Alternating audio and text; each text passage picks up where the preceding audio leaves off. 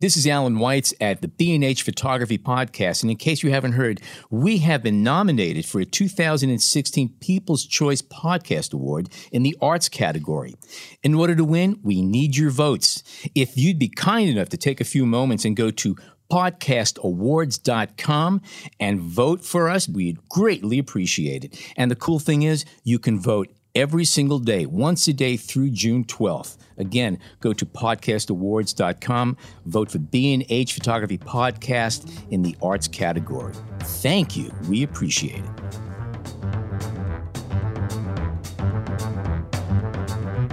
You're listening to the B&H Photography Podcast.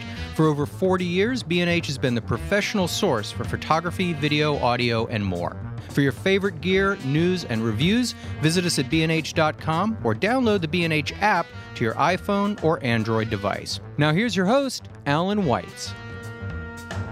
Every year, B&H hosts the OPTIC Imaging Conference, a 4-day event showcasing the best nature, landscape, and travel photography.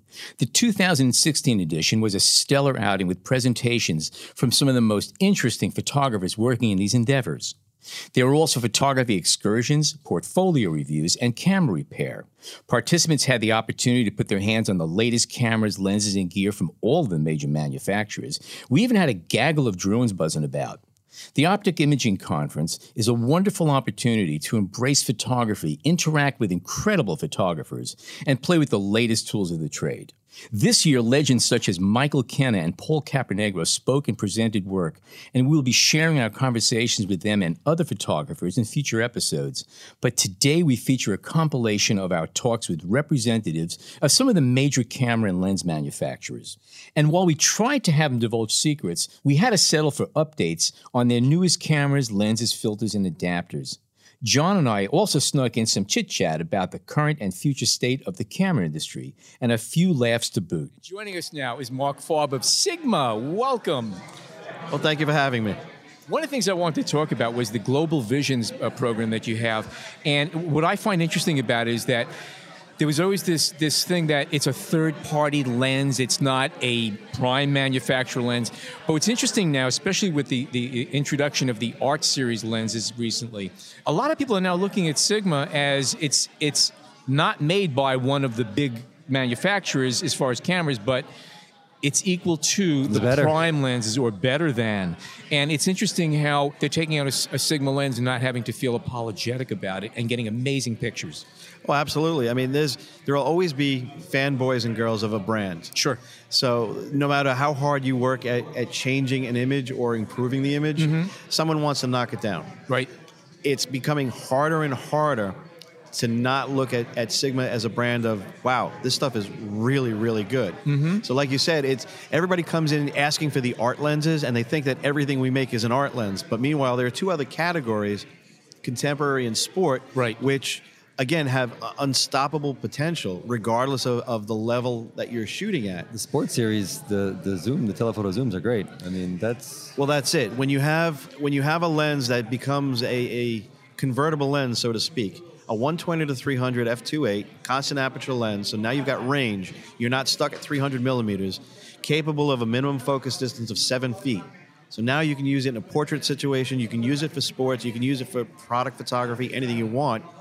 Then add in a 1.4 teleconverter. Now you've got a 180 to 420 that competes in the other market with the other guys.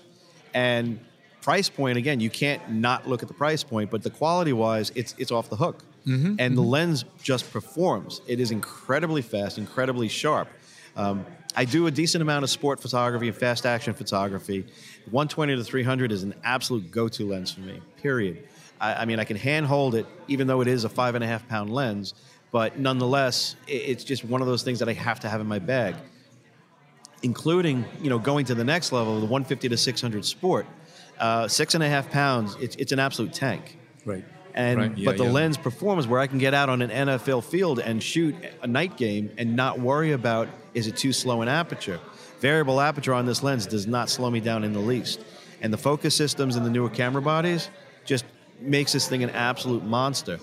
And then going the other direction, having the contemporary lens, 4.5 pounds, is a hand-holdable lens that I love shooting all afternoon long because that 2 pounds makes a huge difference. How do you describe the it. contemporary? I mean, they're more for the prosumer, the enthusiast, or how do you guys describe the contemporary line? It's a tough category to describe because the contemporary lens, while it is for the consumer/prosumer, even a professional enjoys shooting it because it's smaller, compact, and lighter. Flexible, yeah. You know, there Versatile. are days that I don't have the wherewithal to carry around the heavier equipment.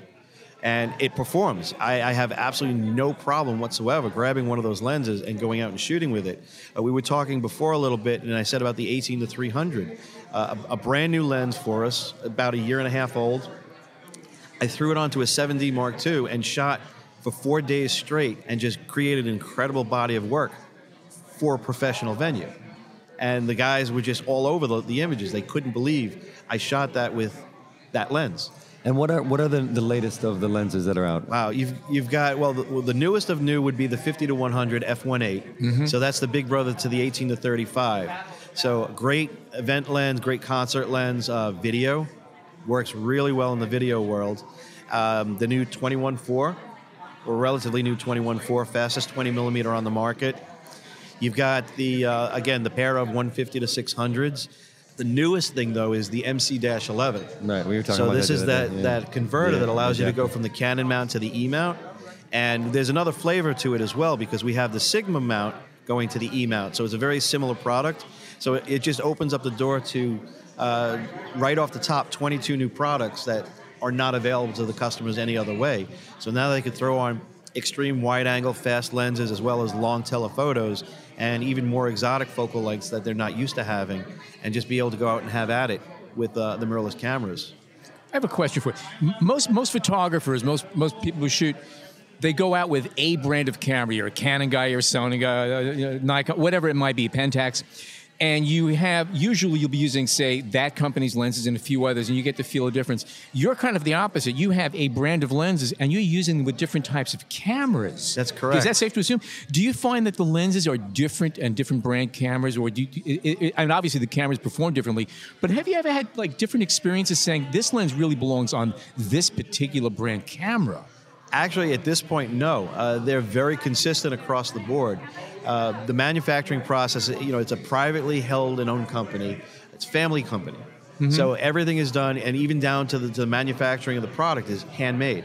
So there's a very big human process in there. Everything is very consistent.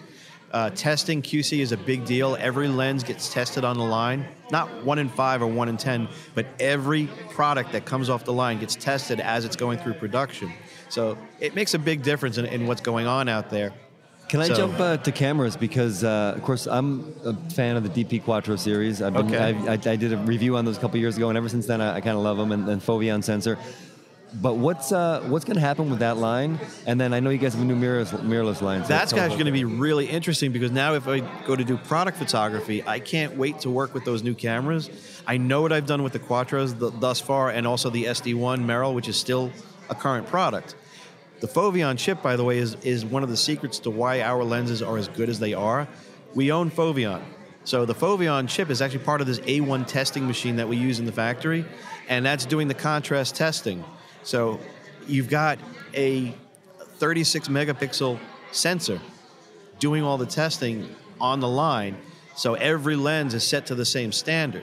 So again, consistency, and it all works. To be quite honest, I'm looking forward to the new cameras and to have the ability to go up to 51 megapixels on a Foveon chip, especially in a studio environment. That's going to be interesting. I mean, I know what I produced print-wise with them to date.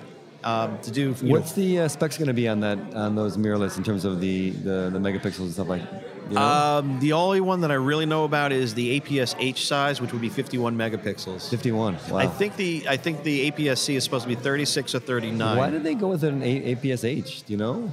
I don't honestly know that. Yeah, you guys are always surprising me. I mean, there's always something going on. And again, with even with the current Quattros, we've done testing at Rochester Institute of Technology, and the seniors actually put up the Quattro against a leaf and a phase back, and until you started getting 200% enlargements on the images, you couldn't tell the difference. As a matter of fact, actually, the Quattro images were more impressive at 12-bit than the 14-bit images. So I'm really intrigued to see, and I would love to see a full-frame sensor out from Foveon, but I don't think we actually need it. I mean, the way the architecture is on it and the way it works, it just works. Well, thank you, Marc. Marc Farb, thank you very much. Marc Farb from Sigma, and thank you for joining us. Thank you for having me. Thank you. Next up was Michael Bulbenko from Fujifilm, who discussed the latest X-series cameras and lenses. We're going to be speaking now with Michael Bulbenko, who is the professional markets training manager with Fujifilm USA. You have a lot of Fuji fans in the B&H staff, I can tell you right now. Yep. Yeah. What kind of things can you tell us about? Anything interesting coming down the pike? Well, basically what we've got here today is sort of on the newer stuff today and tomorrow, you know, is we have the new second version of the X Pro camera. So we have the X Pro 2, which came out a couple months ago. Major upgrade from the original X Pro 1. Which was a great camera. Which was a really great, it put us, really helped put us on the map originally. Yeah. But this one's got a much improved viewfinder. It's got 24 megapixels instead of 16. Dual card slots, and it's weather sealed. It's a major, and it's got the super radically cool autofocus joystick on the back of it, which is an incredible thing. I think every camera should have. Well, for me, what's radically cool is the weatherproofing, because we want to take our cameras everywhere and use them like, you know. Right, and you have a lot of people here coming into the show that are here nature oriented. They're actually been asking about that and the weather resistant lenses as well. Good. So. The Pro 2 has definitely been doing very well. It's very cool. Remember, you were talking about the X70? The X7. I just did a review on the X70. I spent 2 weeks with the camera, got a lot of wonderful pictures, and I really enjoyed using it. I'm a rangefinder enthusiast, and slipping that little finder up on the top of the camera and just doing away with the LCD. It was really nice to just walk around with a nice little street camera that I was able to use for a lot of different applications. It was a lot of fun. Great little camera.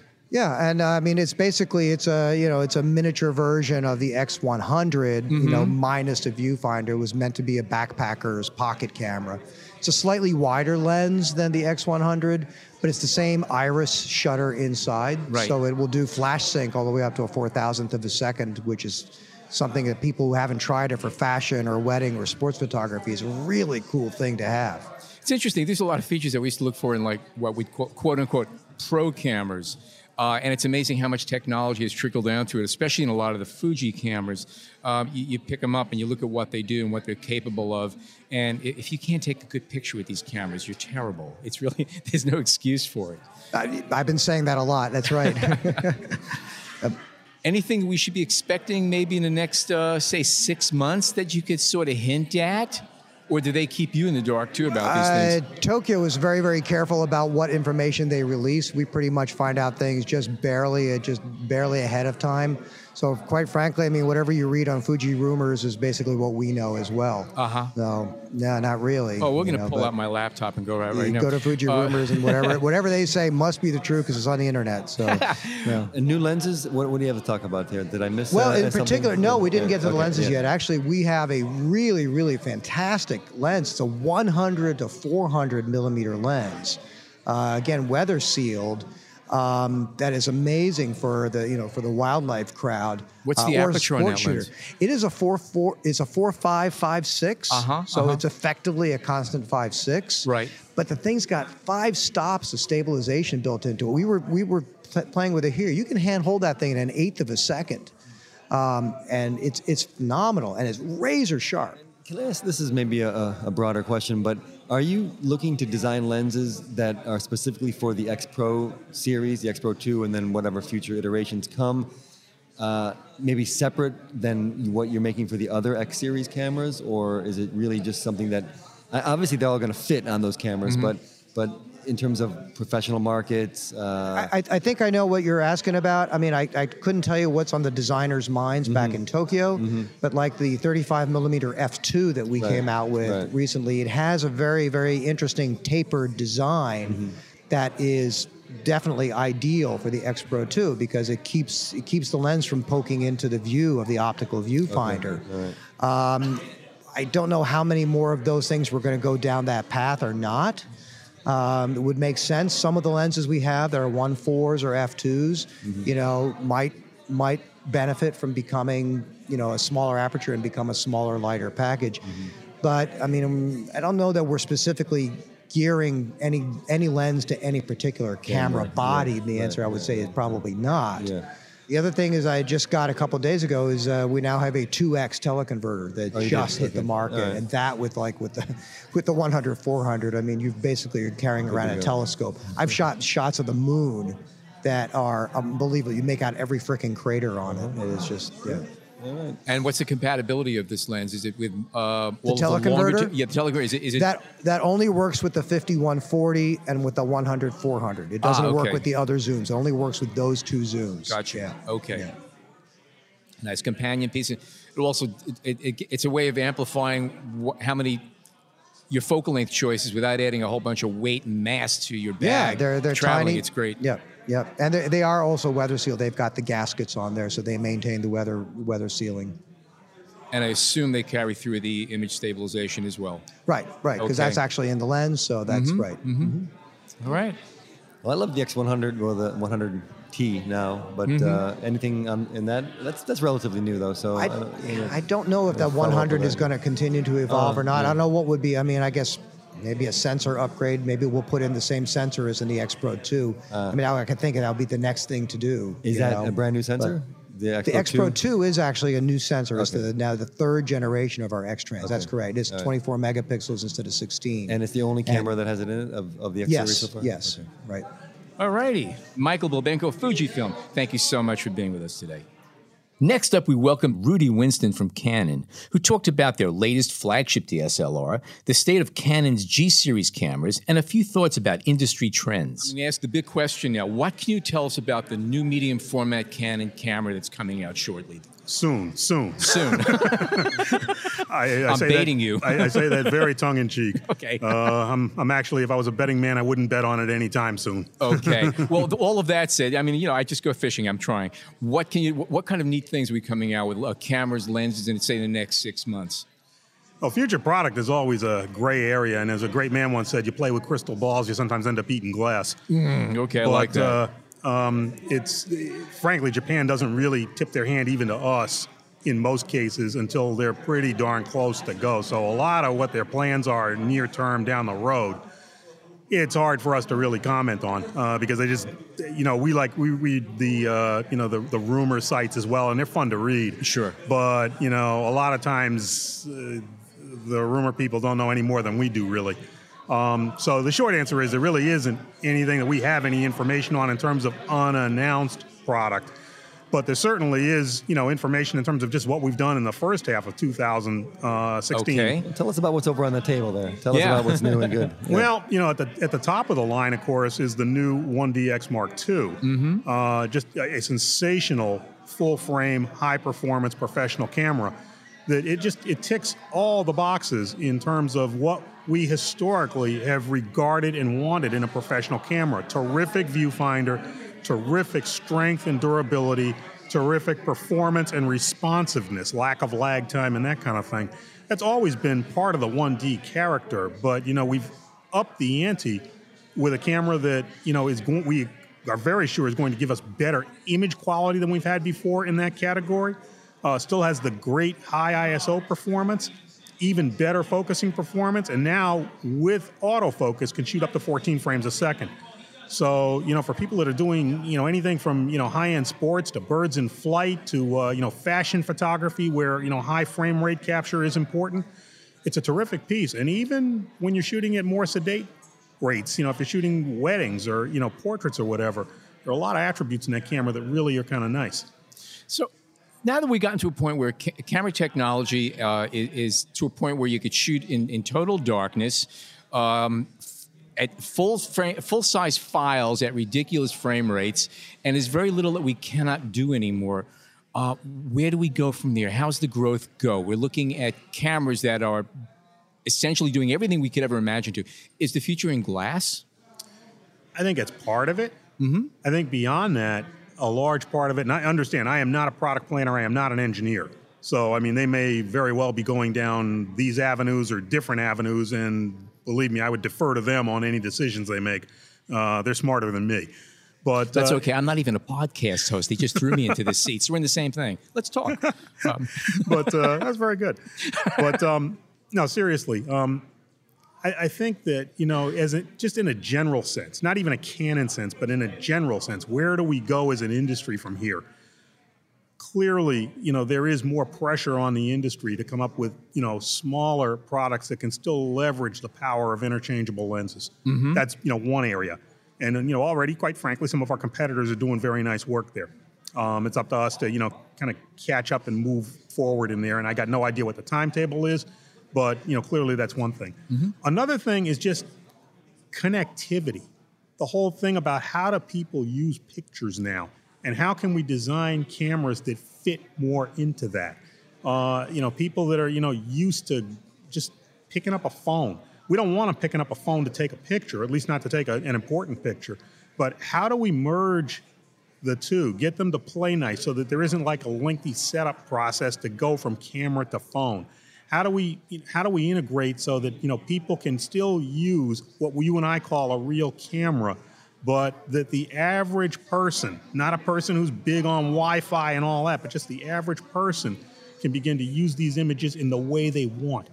I had an interesting conversation with a colleague of mine recently who made the point that really one of the places that as an industry we need to start listening is like kids in junior high school and high school. It's not because they're the ones spending hundreds or thousands of dollars on photo products now, but to a large degree, people like that are the ones that are dictating trends about where things are going. Mm-hmm. Good point. Very good point. Very good point. I don't want to take credit for it. A colleague of mine said that. The 11 to 24 lens, which I shot, was incredible. Is that like the hot lens from you guys right now, or what are you guys pushing? The lens that they're referring to is the EF 11 to 24 millimeter f4 L series ultra wide zoom for full frame cameras. That lens is otherworldly. If any of you, in the reach of my voice, have not had that lens in your hands, and you ever have the opportunity, which I hope you do, to come to B&H and see their superstore, you've got to put that lens on a camera and try it. It is, if you appreciate ultra wide angle, it is just otherworldly. And the big thing about that lens isn't just that it's got that 11 millimeter focal length, the widest of any full frame lens in the industry at the moment, but that our engineers truly pulled out all the stops in designing it. The technology that went into that lens to give us that level of linear distortion correction and sharpness all through the lens it is one of the most carefully made lenses we have ever designed. What's new in point and shoots? Point and shoots, we got a solid move into the G series. Now this is something that's been ongoing. It's not like a brand new thing. But, where there was a long time where we had one G series model, it sort of stood as a top-of-the-line fixed lens camera for Canon. Over time, we've been pushing that envelope forward. So now we have a family of G series models that if an SLR is a little bit too big or too rich for the budget, there's a lot of answers in that G series. So is there going to be another G, let's say 17, or the 1X Mark III, or is that? We don't know. That may come, though. We know that there's a commitment at this point to like the G series as a whole. And it's taken on different flavors now, from compact cameras that you can pretty much put into a pocket to, cameras with a super zoom. So we know to the original G3, it's a lot of growth that's happened. Yeah. The original cameras, sure. Yeah, but it's a family now. Yeah. So I've had many members of that family. Yes, I think we all have. we know that there's a commitment among our designers to that family concept. So, moving forward, I expect to see more action there. But again, exactly what, when, in what form, we'll just have to kind of wait and see. Okay, Rudy Winston, Canon Camera, thank you so much for joining us today. Gentlemen, the pleasure's mine. Always a pleasure to do things for you here at B&H. And again, those of you folks that are listening, I hope you get a chance to come to their store. If you haven't been there, it is impressive. Thank you. We hope you're enjoying this edition of the B&H Photography Podcast. Send us a tweet at BHPhotoVideo, #BHPhotoPodcast. We're back with Ken Mitchell, president of Lensbaby. And let me point out how cool it is that a president of the company not only attends these trade shows, but takes the time to sit and chat with us rather enthusiastically, I might add. So, Lensbaby, a long time ago when I first saw your stuff, I go, okay, this is cute. This will be gone soon. And you guys keep growing and coming out with new products for new formats and new cameras and new innovations. And come out some neat stuff. Anything new you might want to talk about? Yeah, well, we're always coming up with something new. We try to introduce products 2-3 times a year to keep the line fresh and keep people happy with new effects. Our latest product that we came out with recently, which we're really excited about, we call the Twist 60. Yep, familiar with it. Yep, tell us about it. So it's a straight body lens, unlike some of our other lenses that use the optic swap system. For those of you that are familiar, we have an optic that can be removed and put into a different body. That's the basis of the Composer series. But in this case, we put that into a straight body so we could have, a really unusual effect. So the Twist 60 gives when it's opened wide open, shot at 2.5, you'll get a nice spirally kind of effect with a center area of sharp focus. So it's a great portrait lens. Works great for shooting landscapes. If you want to get in close and have something of a flower, stand out, from its background. So it's a really versatile lens. The point of focus is always in the center, though. Yeah, right? Always in the center. It's a pretty large area of focus. And the cool thing about it, when you're using it in a portrait type of mode, it almost gives it like a 3D effect, where the subject in the center almost pops out. So again, you can use that on a soft background, or if you use it in a background that has leaves or a consistent pattern with lights, you'll have a really swirly bokeh, and it's reminiscent of the 1840s Petzval lenses that have been popular. Lately, Petzval. Yeah. Yeah, that name a lot this year. Yeah. Tell us about it. Well, the Petzval is it was an interesting lens design. A lot of people don't know about it. They know it was developed back in the 1840s, but it really was developed because they were trying to come up with a faster lens, because people had to sit there still, right, for a minute. With neck braces. Yeah, with neck braces, exactly. And so to try to alleviate that, they went and looked at, I guess it was done mathematically, and they had, people who were calculating, the right dimensions of the glass. So that gave them a very fast lens, but it also had the side effect was this swirly kind of crazy background, and that's, again, what the lens was known for, but really was designed just to be a great portrait lens, which it is. And what mounts are these, is the Twist for? Yeah, it's only for full frame, and we have it on the Sony mount, Canon, and Nikon. And the reason we recommend it only for full frame is because you lose some of the swirling effect when on a crop sensor. Is that the Sony E mount or A mount? Yeah, the Sony E mount. Do you make things for the A mount? Yeah, we do in our other lenses. You do, okay. Yeah, we make for about 7 different mounts for most of our lenses, but in this particular case, because it was on the straight body lens, because it was a full frame, we just kept it to those 3. And is it fair to say that the E mount you're developing more for E mount? Yeah, definitely. Yeah, I think we've all seen that. What percentage of the lenses that you have that have come to market were purely by accident, or something you stumbled on and say, oh, this is kind of cool. What can we do with this? How can we market this? Does that happen, or is everything here really planned? No, back probably in the early days, 13 years ago, it was a little bit more of that serendipity, where Craig Strong was, putting lenses in all sorts of objects and then shooting through it to see what would happen.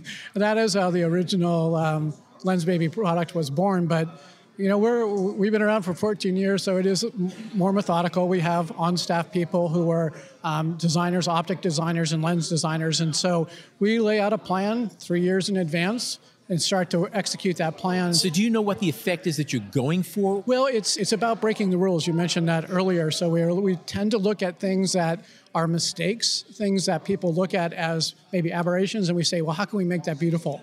So how can we turn that into something that's special? How do you control it? Yeah, exactly. And that's becomes where the beauty is, because when you can control it, it can be a great tool. Of course, nobody wants older images to be out of focus, but if you can have the areas that you want to reduce, and bring your attention to a particular spot, of your composition, that's what our lenses are for. So it's the ability to control it. But no, we think about the different kinds of effects. We're imagining right now, we're working on our 2017 product line, and we're thinking about what other kinds of effects can we do, and we have some interesting ideas. And then we breadboard them out there, and we get prototypes made, and yes, I will tell you, there are still surprises. I hope so. When we get the final product, we're like, huh, we didn't know it was going to do that. And that's part of the beauty of it. But it is quite intentional. And what is the, I guess, what's the bread and butter lens? What is the most popular lens? I think we're most known for the Composer series. Right. You had mentioned that before. Again, it's been the product that's been out there. We have 4 different optics that can go inside of it. It has that twist, that tilting effect, which people have become familiar, be able to turn that area that you want to be in focus or out of focus. So we're well known for that. But we introduced the Velvet 56 about a year ago, and that has really, it's kind of changed the company. I think it helped us also to realize that we could play with the big boys with serious lenses that aren't perceived. I think you mentioned it early on as, hey, that's kind of fun and quirky. But these are quite serious lenses. The Velvet in particular is... I actually did one of the reviews of B&H on it, and I shot with it for a couple of days, and I went into it sort of half-heartedly, I'll admit. And as using it, saying, this has potential. I can use this. I can create things that have interesting effects without appearing gimmicky, which it's easy to do. Yeah, it was designed again as a portrait lens, but that lens is a 3-in-1 lens because you can use it for sharp macro work. Yep. You can use it for soft macro work. You can use it as a portrait lens, and the portrait even has 2 aspects. It has that soft velvety finish, or it can shoot very sharp tack. Tack sharp. Yeah. So anyway, it's my go-to lens. I brought one lens with me in my bag. That was the lens that I brought with me here because it is so versatile. One serious note that was that with the Velvet 56 is that one of the things that I found from the time that I spent with, which was really nice. I was shooting some video, and it was really interesting. People always try to, how do you do segues and fades? And I found it was really lovely. I was shooting going sharp to soft and vice versa, and it was a great way of bringing a scene into focus where it was sort of soft, and all of a sudden it just comes into a sharpness from the center out. And it was really effective, and it worked nicely. I really was happy with some of the effects I got with it. It's very smooth too. I think you notice when you're, the bearings in that are quite smooth, so you can get a very, very controlled. It was very fluid. Yeah, very fluid. Yep. Yeah, we love to see our products used in video. We're always looking on TV, and you see it quite often. Some of the effects on different television shows. I'm not an expert at noticing it, but we have people back at the office like, hey, did you see what? I'm like, really? That was us? Where's the Lensbaby offices? We're in Portland, Oregon. Did it come out of photography? I mean, were there photographers tinkering and deciding to go forward with the company? I mentioned that briefly before. Craig Strong, who was the originator of it, was a professional photographer and was looking for different ways to kind of add something to his photography, and literally used a vacuum tube and put a lens in it, and that was the first product. Well, I can say, I have a Lensbaby. I don't use it all the time. Why not? It's a good question. But I do love when I do use it, and it's great. And I have a couple series that I'm thinking of right now that they wouldn't be the same if I hadn't incorporated some of that into there, So, yeah, that selective focus is incredible. And it's so easy. We don't pretend that we should be the only lens in your bag, but I think a Lensbaby in your bag does that. Exactly. Yeah. It's a different brush to use and to add. And we have a lot of conversations with professional photographers, wedding photographers, and the like. And it'll be interesting to say that they do all their work, and the image that the bride or the groom tends to gravitate towards often is a Lensbaby. And I think it's because there's a level of creativity, there's a level of uniqueness, there's a level of emotion that can be put into that. Maybe it was the fun the photographer was having when they were taking it. Maybe. I think it could be that. When I say Lensbaby, it's almost synonymous with selective focus. Yeah. And maybe you're going to want to go away from that, so that when you think Lensbaby, you just think great lenses. Yeah. Isn't that? I like that thought. Can I use it? Yes. Okay. No, we will. We definitely. And I think the Velvet was really, kind of like that. That's what I'm getting at. The first kind of step in that direction of an overall lens that, yes, there is an effect to it, but it's not a select effect. We're trying to look forward and not always look back. A lot of the lens designs, like the Twist 60 is a looking back. We're also doing things where we're looking forward and saying, like, where can photography go? Where can lenses go in the future? What's not being done? What is the next element, that effect that we can bring in? And again, we're We have some interesting ideas. You do make adaptable lenses for iPhones, don't you? I remember seeing them last year in Japan. Yeah, we do. We call it the Deluxe Mobile Kit. There's 3 lenses in it. The lenses, the kinds of effects you might expect, 2 of them anyway, where they're a select focus that you can move throughout the screen by pointing it on your finger on the screen. So it gives you that, and one was kind of more of a tunnely effect, another one's more of a sweet spot, and then we have kind of that kaleidoscope effect is the third one. So that one's a little bit more fun and playful. Cool. All right, Ken Mitchell, Lensbaby. Thank you so much for stopping by. It was my pleasure. Thanks you guys. Thanks a lot, Ken. Appreciate it. Yeah, it was good. Next, Amy Klotsman came over from the Sony booth. Amy is not only as likable as can be, but she's a walking encyclopedia of Sony camera products. Thank you so much for having us here. Amy's been angling to be here all day long because she can't wait to tell us about the new Sony medium format camera that they're introducing soon, right? Sure. I've been doing that to everybody just to see what kind of reaction we can get at it. It's wonderful. Okay. Well, I guess it ain't happening. At least they're not admitting it. Anyway, it's good. Why would Sony need to do a medium format camera? They're doing great with everything. The opposite. We're doing a lot of innovation with our cameras lately, so you never know what we're introducing. Right. Oh, no, it's okay. We're all big believers in Sony around here. Anyway, anything exciting happening? Anything new coming out that we should be knowing about the next few months? Because I know summer months is when the things start brewing. We start getting little notices and start getting little rumors. And anything you are at liberty to talk to us about? Nothing that I can talk about at this time. I mean, it's just between us. It's just between us. Yeah. Ignore that metal thing in front of you. Yeah. No, I mean we've been doing so much in the way of product introductions lately, and really listening to what the customers are asking for. We just introduced the RX10 Mark III, which is a phenomenal 1-inch sensor camera with an absolutely insane 24 to 600 millimeter zoom. So we were talking about that the other day. That is an amazing camera. Yeah, I mean, we've got that. Yeah. We just introduced our whole new line of G Master lenses. Mm-hmm. We have the full A7 family of cameras. There's 6 full-frame cameras to choose from. We have the A6300. Now, are you still producing all of the A7 cameras, or have the first generation stopped? Yeah, which are the ones that are currently out right now? Because Jason and I were just talking about it a few minutes ago. So you have the A7 II. We have the A7, the original A7. That is still, okay. Yeah, we have the A7 Mark II, which is its big brother, which basically, like all the Mark II models in the A7 family, adds on 5-axis in-body image stabilization. Which works beautifully. Exactly. Yeah, it takes away that little caffeine shake that you sometimes pick up. So we have the original A7 and A7 Mark II, which is perfect for just about anybody. Whether you're doing video or stills, you're looking for an affordable full-frame camera, but still pretty feature-packed. We have the A7S and the A7S Mark II, and S stands for sensitivity. So these are going to be the low-light powerhouse. ISO 409,600, which is an absolutely mind-blowing number to think about. And those are designed for video and for stills. So a little more heavily weighted towards the video side of things. 12 megapixel sensor in there, which does an incredible job of just sucking in all the available light. The low light performance on that camera is amazing. And then if you're leaning a little more towards stills, we have the A7R and the A7R Mark II. And the A7R Mark II is the flagship of our line.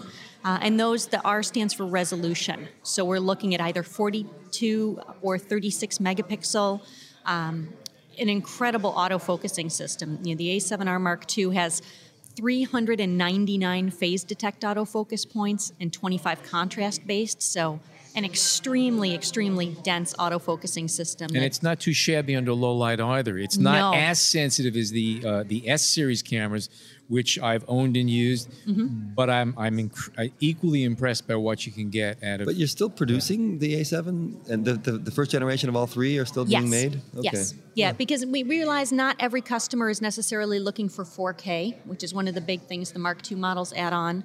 In many cases, not every customer needs in-body stabilization. Sometimes you just want a good, affordable camera with a full frame sensor. So a little something for everybody. And what about going down toward your APS-C? I know the A6300 is very popular. Yes, A6300's been very popular here. Yeah. You're getting the world's fastest autofocusing system and an interchangeable lens camera in consumer format. So you're looking at, on that one, 429 autofocusing points and phase detect and 169 contrast. I mean, just numbers that, a year or two ago were inconceivable.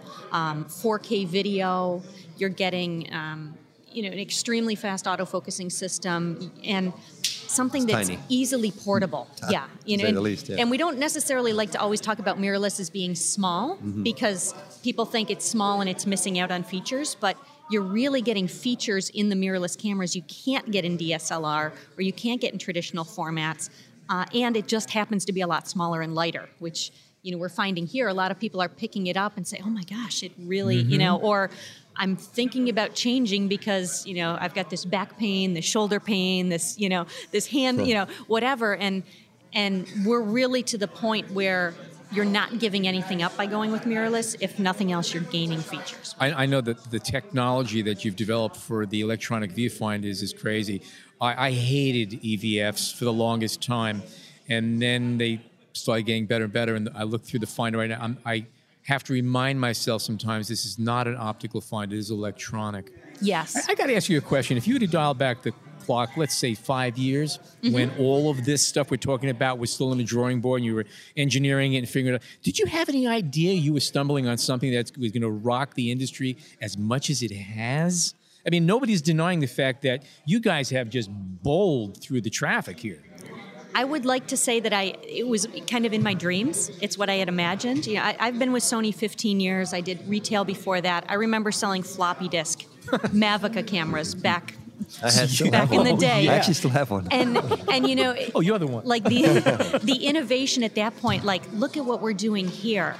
And for a while, the innovation from all manufacturers kind of was stagnant. It was like cars in the late 70s. Yeah, yeah, nothing really attractive. It worked, but there's nothing really memorable. But I mean, like I said, I feel that this is where I wanted to be, this level of excitement. But 5 years ago, people started getting into cell phones, and there was that dread among the industry that people are going to just go to their smartphones and do everything with that. That's what happened. Yeah, the lower price point pieces, the $100 point and shoot, the $150 point and shoot, are almost non-existent at this point. Yeah. If you would have told me 5 years ago we'd be selling a $1,000 Cybershot, and it would be selling extremely well, I would have said, you're absolutely crazy. What's gonna come of the A mount though? Are you guys gonna? I mean, is it being forgotten in all the fury over the E mount?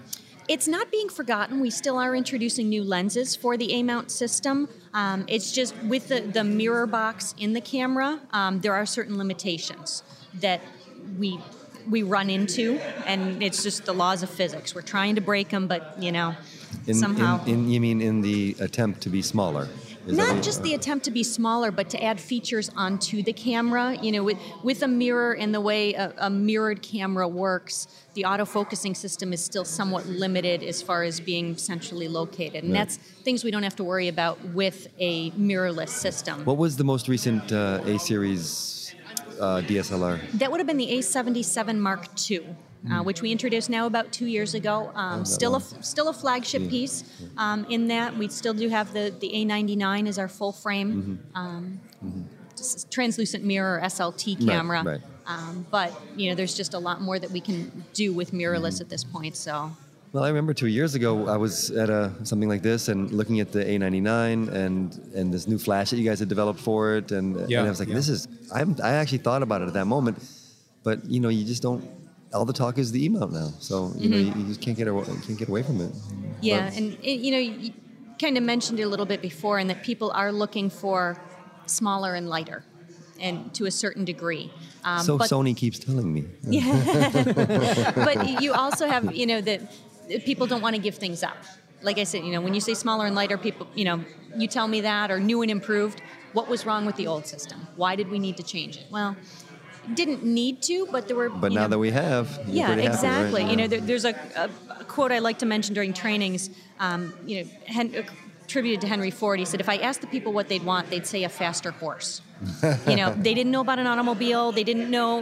The horse has been with us for so many years. It's done a good job, but in especially this part of the country, who rides a horse to work every day? We've and have you checked the price of oats lately? Oh, it's through the roof. Yeah, it's insane. Yeah, the droughts and everything. It's rough. Stables. Yeah. I mean, they're all coming down and being turned into condos now. So. And what about you mentioned point and shoots? I mean, other than I guess the DX10 Mark III is a point and shoot to some degree, but do you have any new classic point and shoots coming out? Real small bodied, pocketable cameras? We just a few months ago introduced the HX90, which is a pocket-sized camera with a 30 times optical zoom and a built-in viewfinder, which is something a lot of people are asking for now. And it's that's interesting. People are asking for viewfinders again, aren't they? Yeah, exactly. His screens for the longest time did well, and it was what sold the cameras, and people didn't want viewfinders, but now they realize their arms are hurting them from holding them out straight trying to compose a picture in bright sunlight. Exactly. So there is a reason for it, and people are starting to kind of come around. It's all cyclical.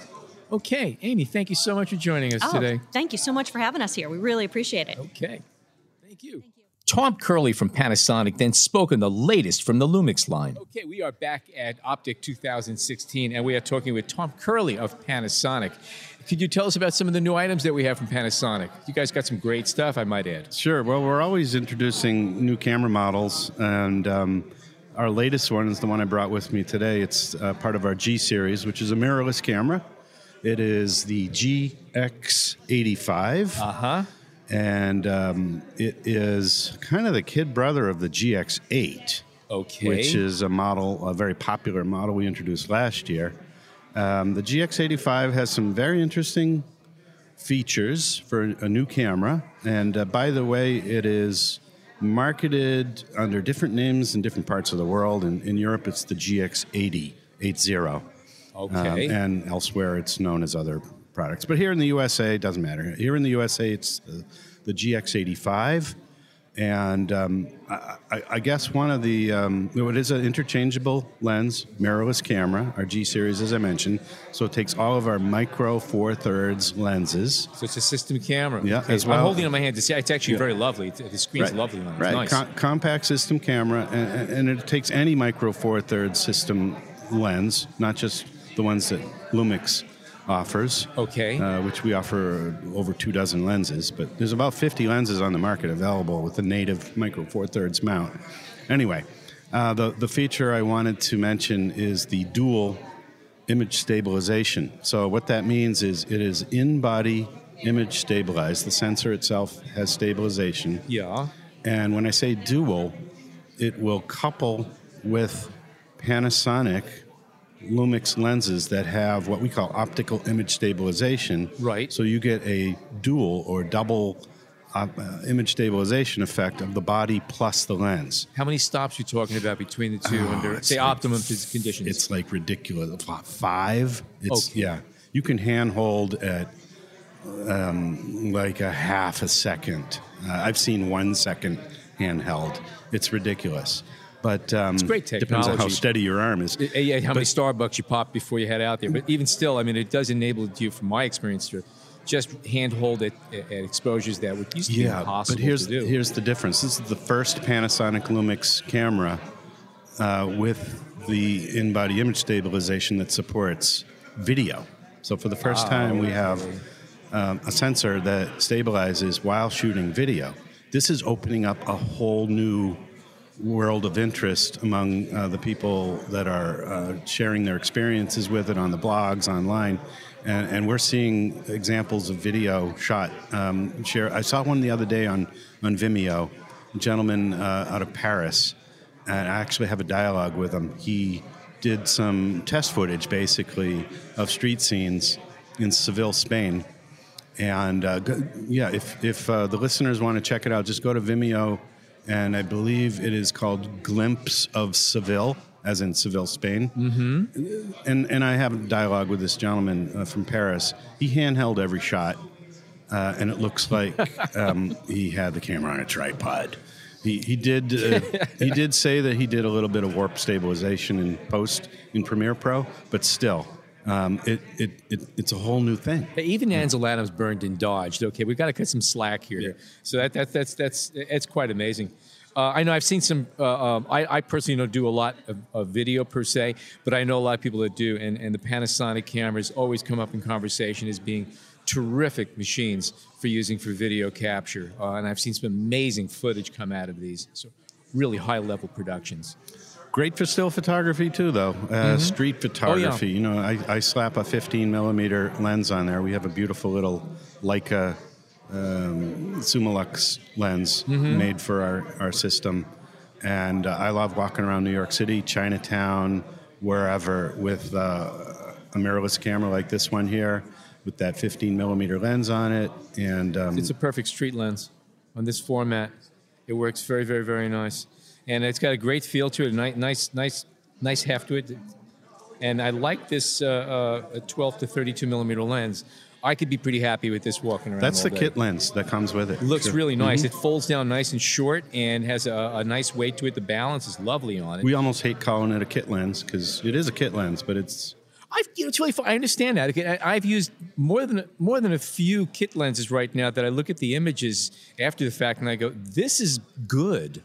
There's nothing to have to apologize for." Yeah, I think all the manufacturers have shifted towards saying, "Well, yeah, it is a kit lens, but we're going to put something better on there. Yeah, something people are going to be happy with." So, especially with these more advanced system cameras.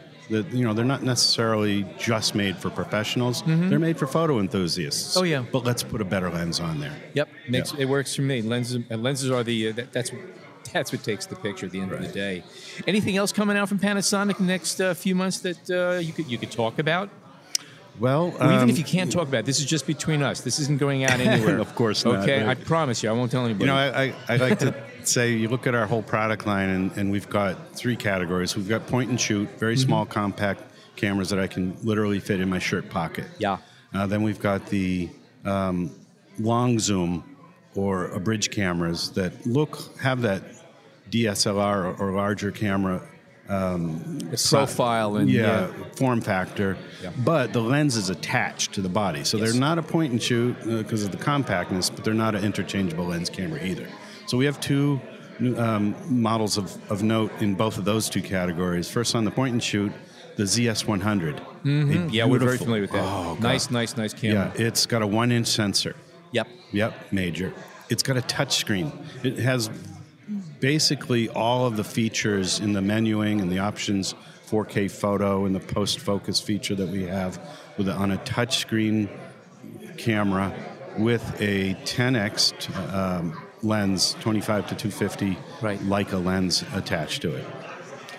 And that's a nice range to have. Plus, the 1-inch sensor on that has such fine image quality. Even at that point, you can crop into it and technically go a little bit further as far as focal length, the way it would appear on your final image, and it still holds up. You could still make a decent-sized print out of it.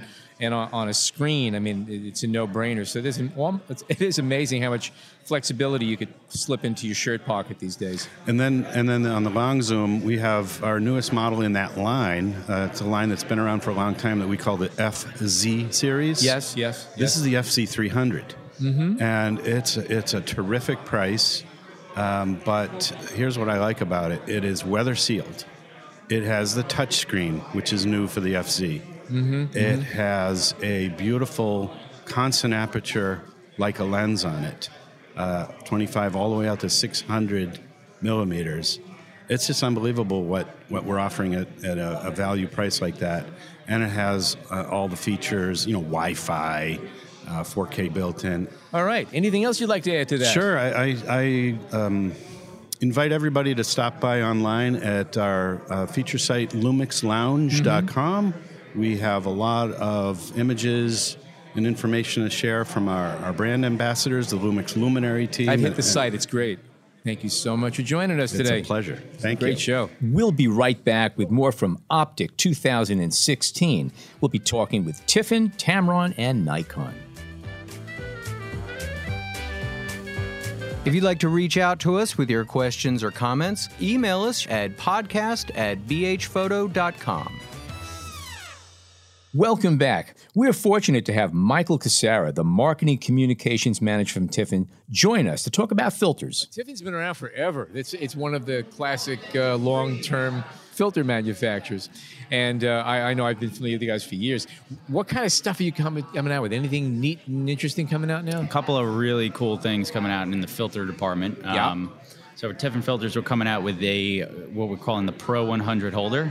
So a lot of our guys out there have been clamoring for a holder for square filters or rectangular filters, and everyone has to go to a different filter system. And what Tiffen filters is, we're known for the color core process. We won Oscars for our motion picture television filters, and all these DSLR users want the ability to adapt 4x4 and 4x5 650 filters to DSLR cameras. So what we did was we came up with the Pro 100 holder. It holds two 4mm thick filters to it, which is really nice. It's going to be the first in its class to hold two 4mm thick filters. Most other systems are 2mm thick, so they're thin. They're very brittle too. Our filters are a little more robust. The color core process is a laminate process, so the effect is etched in between two pieces of glass. So that effect will never really fade. It's a 10-year warranty on the filters as well. And it's really great because you can't scratch the effect off. You said these are thicker filters. Very thick, yeah.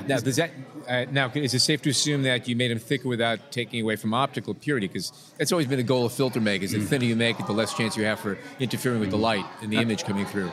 With the motion picture television filters, we've been doing it for over 75 years. These filters are in front of 90% of camera lenses in television film today. Is it fair to say though there's a shift away from still photography and still cameras to video in the filter world? It's still a little bit of both. Still photographers always have a demand for UV protectors and circular polarizers, neutral densities, especially up and coming like long exposure photographers they love those 10-stop filters. We came out with a line last year called the XLE series, which is devoted to 10-stop photographers or 10-stop long exposure filters really. But we do see a little more of a shift in video. A lot of videographers coming out, especially with the Sony systems, the Canon systems. They want to use, polarizers more. They want to use grads more. So we're seeing, it's always been even. But especially the DSLR market is kind of growing. The screw-in sizes are really, coming back a little more. But the square filters, and the rectangular filters, our MPTV filters have always been our bread and butter, and that's what our business is. So. Have you noticed that, this is my take on it, that filters, except for, say, UV, polarizer, and neutral density, like you mentioned too, those are polarizers that cannot be emulated electronically. A lot of cameras, most every camera this day, you can dial in all kinds of color temperature shifts and color filtration. I was using a camera, I believe it was a Panasonic X70, recently. Not only is there a black and white mode and sepia, but there's black and white with a red filter, black and white with yellow. All of these, and they work very effectively. I would imagine that's also kind of a reason to go more towards video, which requires filtering up. But do you feel a little bit of this backlash from that as being a filter manufacturer? And they basically stole a lot of your lunch, in a sense. It's really evolution. It's inevitable with filtration and things like that. I always see that filtration will always be needed in front of the lens.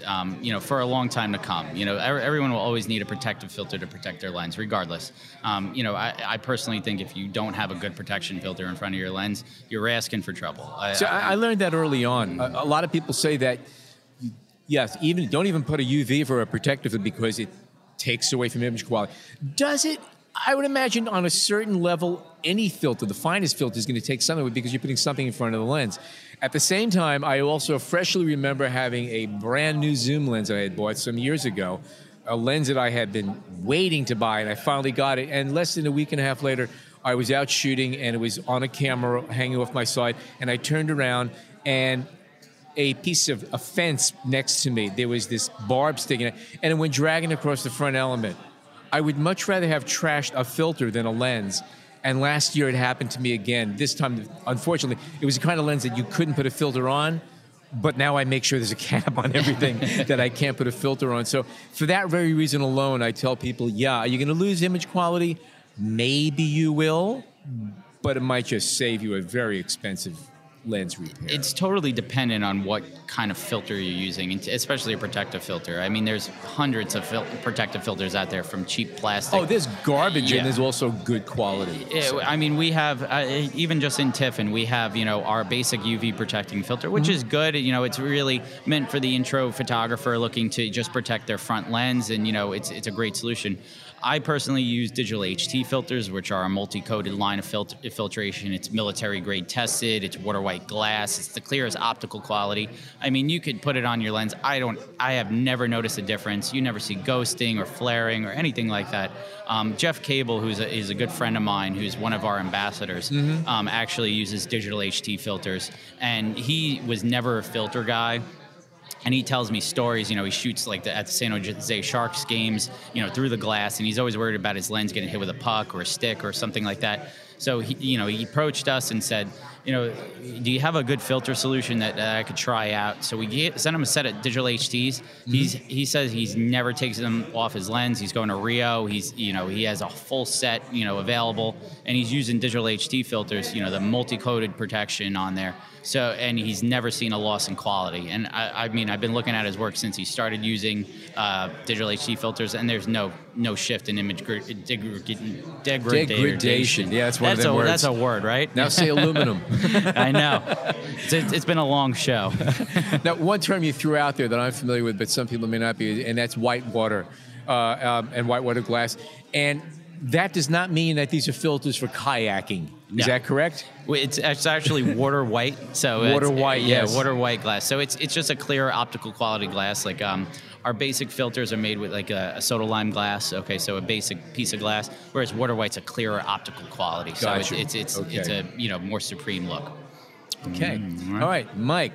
Tiffen Filters, thank you so much for joining us today. No problem. It's a pleasure to be here. Thank you so much. Enjoy the show. KT Leung, who is the National Business Manager at Tamron USA, stopped by and introduced us to their latest series of lenses. Being joined by KT Leung, who is going to juggle 4 Tamron lenses. Is that correct? No. That's correct.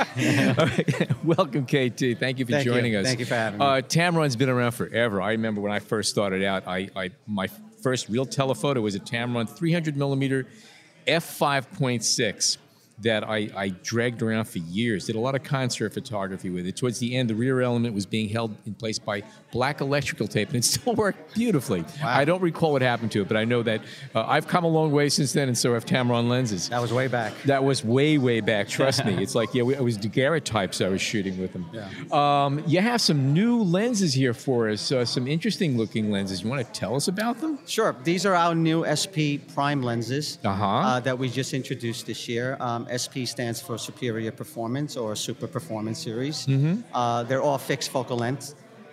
We decided to make prime lenses because people were asking for them. Yeah. We were known for zoom, so we finally decided to listen and bring out prime lenses. What's amazing about them is they were designed to be sharp, wide open. Okay. Most prime lenses, especially fast prime lenses at 1.4, are not really sharp, wide open. It's for low light, and you're going to pay the price of it, but we're just giving you the option of shooting it real. But if you want sharp, stop or down. Exactly. It was a tease. So what we did was we designed lenses that were sharp from edge to edge, and we found that the 1.8 aperture was the ideal aperture. Not 1.4, not f2, but 1.8. And we achieved our goal in designing 1.8 lenses that was sharp edge to edge. And that was the design goal for these lenses. Was it an optical limitation or a size and weight? Because I know, again, the faster you go, the wider the aperture, the larger and heavier the lens is. I think it was a combination of all of that. We wanted to design lenses that weren't big and heavy. We wanted lenses that were, carryable, and we wanted lenses that had a fast aperture. And 1.8 is considerably fast. It's 2/3 of a stop less than 1.4. But the difference being our 1.8 lenses is going to be usable wide open. We're not going to have to stop the lens down. They're large, but they have a nice weight factor to them, and they seem to be made very, very nicely. Something that just struck me, there are four lenses here. There's a 35-1.8, an 85-1.8, a 90mm 2.8 macro that goes down to life size 1:1. But what just caught my eye was that rather than a 50 or 55mm as the quote-unquote normal lens, it's a 45mm 1.8. Right. Tell me about that. Well, a normal lens is actually a 43mm. Yeah. If you measure the film plane, That's correct. Which well, today's sensor is not film, but it's the same similar size. It's 43mm. So some people say 42.5, but we're not going to argue. Exactly. So we designed the lens at 45 because it's actually closer to a real normal lens. And normal meaning the way our eyes perceive the the space between subjects in the frame. It looks the way we see. Correct. And what's amazing with this 45mm lens is the close focus feature, which is not really talked about a lot, but it focuses down to 11.4 inches, and that's really great for a normal lens. Most 50mm lenses are about 18 inches, about 1.5 feet. Correct. Or a half a meter, depending on how you're So that is close, yeah. Yes. And also our 35mm lens focuses down to 7.9 inches. That's nice. Which is amazing for a 35mm lens. Nice. But the main features of our new SP Primes is they all have vibration compensation, which is Tamron's VC system, which is for image stabilization. They all have fluorine coating, which repels moisture and repels fingerprint and oil smudges. They all have E-band and BBAR coating, which is our multi-coating process, which it gives superior anti-reflection properties. They're all made out of aluminum, so it's lightweight and also very strong. Okay. All right. And they're all also moisture resistant, so they're sealed for moisture and weather. That's like the buzzword of the year here. Yes. So far, and it makes a difference. I mean, to me, it means a lot. Yes. Really, really does. So you can use them out in the field and not worry about them. Worry about getting your lenses wet. So they're designed to be tough lenses. Professional quality lenses. Interesting. Really, really nice. What camera mounts are these available? These are all Nikon mounts right now. Okay. But we do offer them in Canon also. Yeah. And Sony, A series, which is for their SLRs. Got you. Any plans for E-mount? That's popular mount these days. Yeah, unfortunately at this time, no, we don't have anything in that mount yet. All right. Okay. Anything interesting coming down the pike? Are you going to be extending this series of lenses? Yes. Taking it further? Yes. All of our SP series lenses will visually look like this. Yeah. So all the new SP lenses will have the same look to it. As you can see with all these lenses, there's what we call the Tamron ring, which is a pretty cool looking ring at the back of the lens mount. It's like a silverish brushed aluminum color, right? Yes. And that's what distinguishes our lens from our other line of lenses. Gotcha. Okay. All right. They have a nice look about them, nice feel about them. I have not put them on a camera, but I'm especially intrigued about that 45 and the 35. Actually, all of them are kind of neat looking there. And with our new lenses also, we came out with the new tap-in console, which is a mount that mounts to the lens itself, and you can plug it into your computer, and you can update the firmware. And also, you can also change certain settings. Like, for instance, on the macro lens, you can actually set the limit of the focus to your liking. So you're not bound by the focus. There is a governor on it. Right, for set range. Okay. Right. We can also change the way the manual focus feel. So you can actually make it a lighter feel. So to adjust the resistance on it? Right, kind of, yes. That's interesting. I don't think anybody's ever done that before, have they? I don't believe so, yeah. So I know, which is, it's pretty neat. And you can also, of course, fix the front focus or back focus if you have those issues on your camera, too. Okay.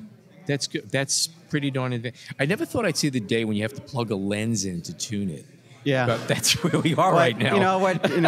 Because of the changing cameras that we, sure, you have we need to update the firmware, and we want to make sure that the customer can do it at home versus having to mail it back to Tamron. Oh yeah, no, that saves everybody a hassle and a headache for sure. That's great.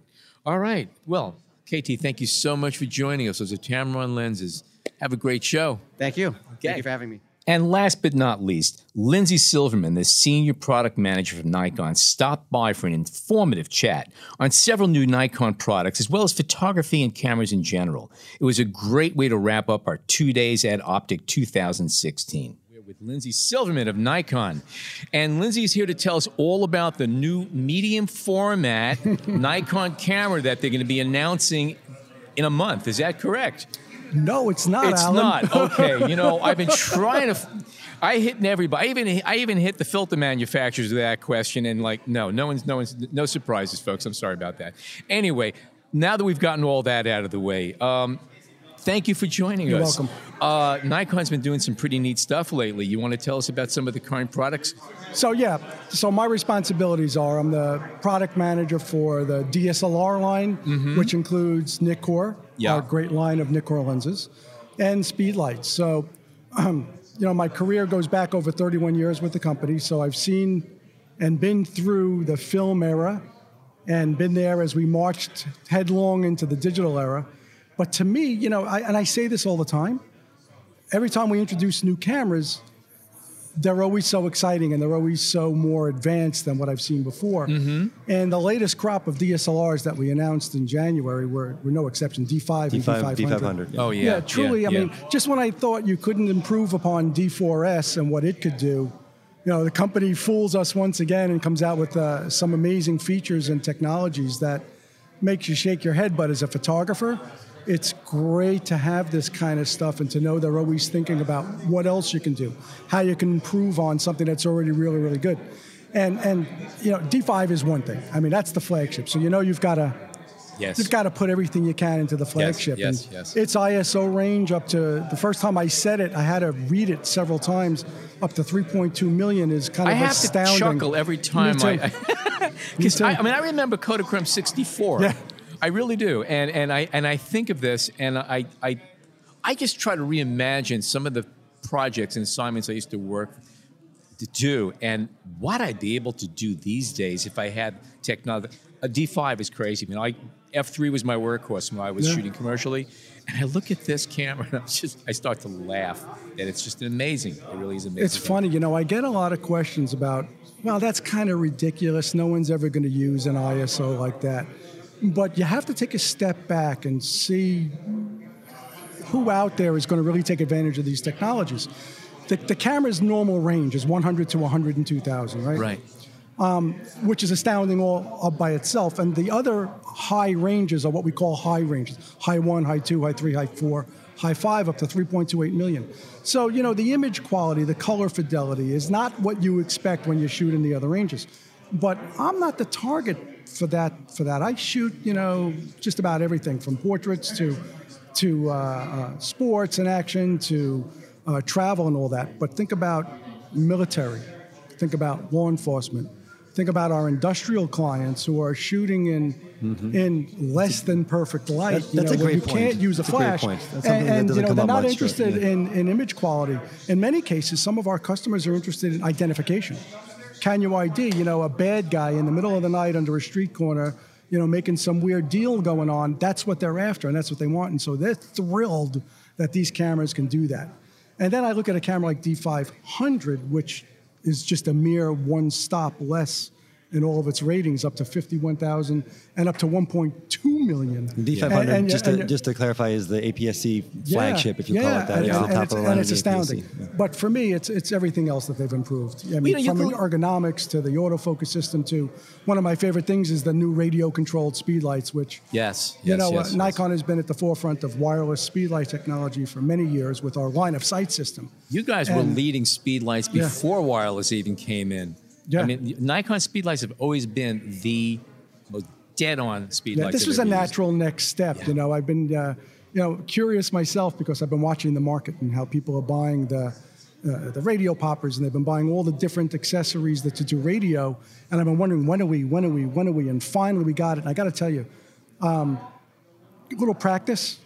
This stuff is so sweet. It works so well. I've got it tamed to one button press on my cameras. I can press a button and it brings up the menu for my wireless.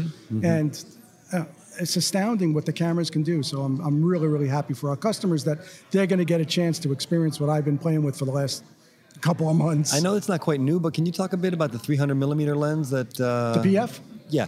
Yeah, this is an interesting technology. That's a phase Fresnel technology. Yeah. And the way I try to explain it, because I'm, as knowledgeable as I am on lenses and things like that, I really had to look it up myself when it came to this lens. And it's like, I equate it to like a lighthouse lens. You see that big lens that's got concentric circles on it? Very similar technology. Fresnel, put into this lens, and it allowed us to make a 300 millimeter lens, when you think about it, as short as the 24 to 70-2.8. So if you're into your telephoto photography and you want to carry something small and light, this is the lens to go to. And the users, I've been looking online and watching what people have been posting with the lens, and it's really, really quite a different look. It's a different look on those out of focus circles of confusion. They do look different because of that phase Fresnel optic in there. But I mean, if you would have told me 2 years ago, 3 years ago, 5 years ago that we'd have a 300 millimeter f4, the size of the 24-70, let me tell you what's exciting, what's been going on in Nikkor, because I think this is, people may not realize what's going on. So that 300 f4 PF is an E series telephoto lens. And people have been asking me, what does this E mean?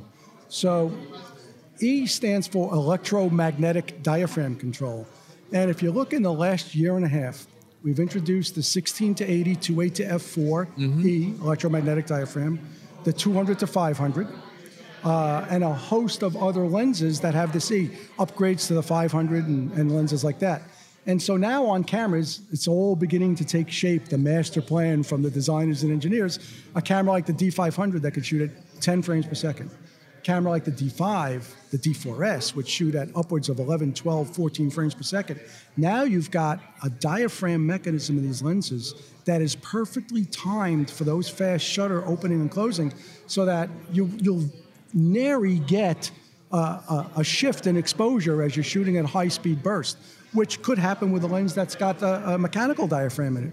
And we've seen more and more lenses go this way. And so I'm excited just for that they've made this change, and it looks good for the future. It really does. I think people just shouldn't get confused when they see that letter E. It's not the same letter E that was used about 20 years ago for the cheaper Nikkor lenses, the inexpensive kit stuff. It's a whole different, it's a different E. Yeah, luckily it's not all old guys like us that are buying that are buying these lenses. You got a whole crop of people out there that have never seen or used a 90% film camera of the people or a Series E lens. who just are going to be listening and saying, "What's he talking about?" Remember, we said, people always ask me, do you miss shooting film? And there are certain things I do miss. I miss my Kodachrome 200. I miss my Kodachrome 64. But you know what I don't miss? I don't miss having 64 ISO in my camera when I needed 800. Yeah. I used to carry Sharpies and rubber bands and film pullers to retrieve my film leader. And then you'd get to frame 16, you'd got to shift film, and from 64 to 400, and you'd roll it back and try not to roll the tongue back in there. Oh, yes. Oh, people go, do you miss that? I don't miss anything about it. I don't miss anything about it. But I do miss the look of those films, if there is something about it. Any other lenses to talk about? We came out with a 20 millimeter 1.8, which I forgot how much I missed 20 when I started playing with this. That used to be a mainstay in my camera bag, right? I remember the old 20 millimeter lens. I used to love it. And I own the 3.5, the 2.8. I own it, and they're nice, small, and sweet. Yeah, nice. This lens has got everything going for it, like those did. But that beautiful wide view in the viewfinder. As soon as I put it on the camera, it was like, wow! I forgot what I had missed. And so I'm enjoying that. We came out, and we have now, arguably, the best series of 1.8 lenses, I think, of any manufacturer out there. 20 millimeter 1.8, 24 1.8, 28 1.8, right? 35, 50, and 85 1.8. That's pretty amazing.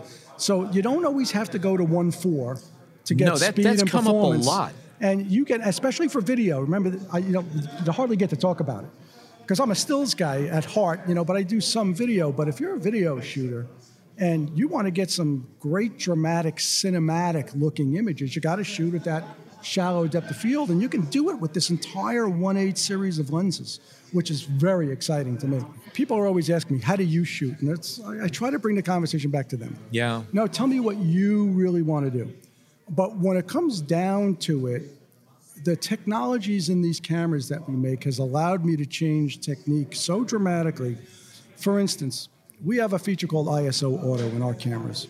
And back in the first cameras that had a D70, for instance, it was a very simple feature. You would turn on ISO Auto, it was on or it was off. And what it meant was that if you set a base ISO, let's say 100, and the lighting changed, the camera was free to change other ISOs based on the lighting. Well, that feature today in our cameras is so sophisticated that you can set the maximum ISO you want the camera to go to. You can set the shutter speed at where you want it to shift. Or you can have auto or 1 over the focal length rule or 2 over the focal length rule on a slider within the control itself. So when I'm shooting a camera like a DA10, where I know that 36 megapixel resolution, I need to shoot faster. I've got pretty good skills. I can't hold my DA10, this is me, not you, not anyone else out there, below a 60th of a second and handhold and get a sharp picture. I just can't do it. So I turn on ISO Auto, and I set it to 2 over the focal length. And I put like a 1.8 lens that we were just talking about on there, and I set my base at 100, and I know that I can go up to like 3200 very comfortably with my DA10, and I let the camera go. What's really cool about the cameras is that they don't just jump from, let's say, 100 to 200 or 100 to 400. They are fluid in their ISO selection. So it might pick from 100 to 117 or 128. Really? I have seen the weirdest numbers on my cameras. It's clickless. Yes. And I shoot it at ball games. I shoot it in manual mode or I shoot it in aperture priority. And it's changed the way I go about shooting pictures. My exposures are way more consistent than they ever were. And I don't have to think about, I'm shooting into the shadows or I'm shooting into a highlight. I can let the camera choose based on the lighting, just based on how I set the camera. It's a very cool idea. And now with D5 and D500, they've added another wrinkle. They can do that with flash now as too. There's ISO Auto for flash. And I have really cool stuff that they've put in there that they've really thought about to help me get better pictures.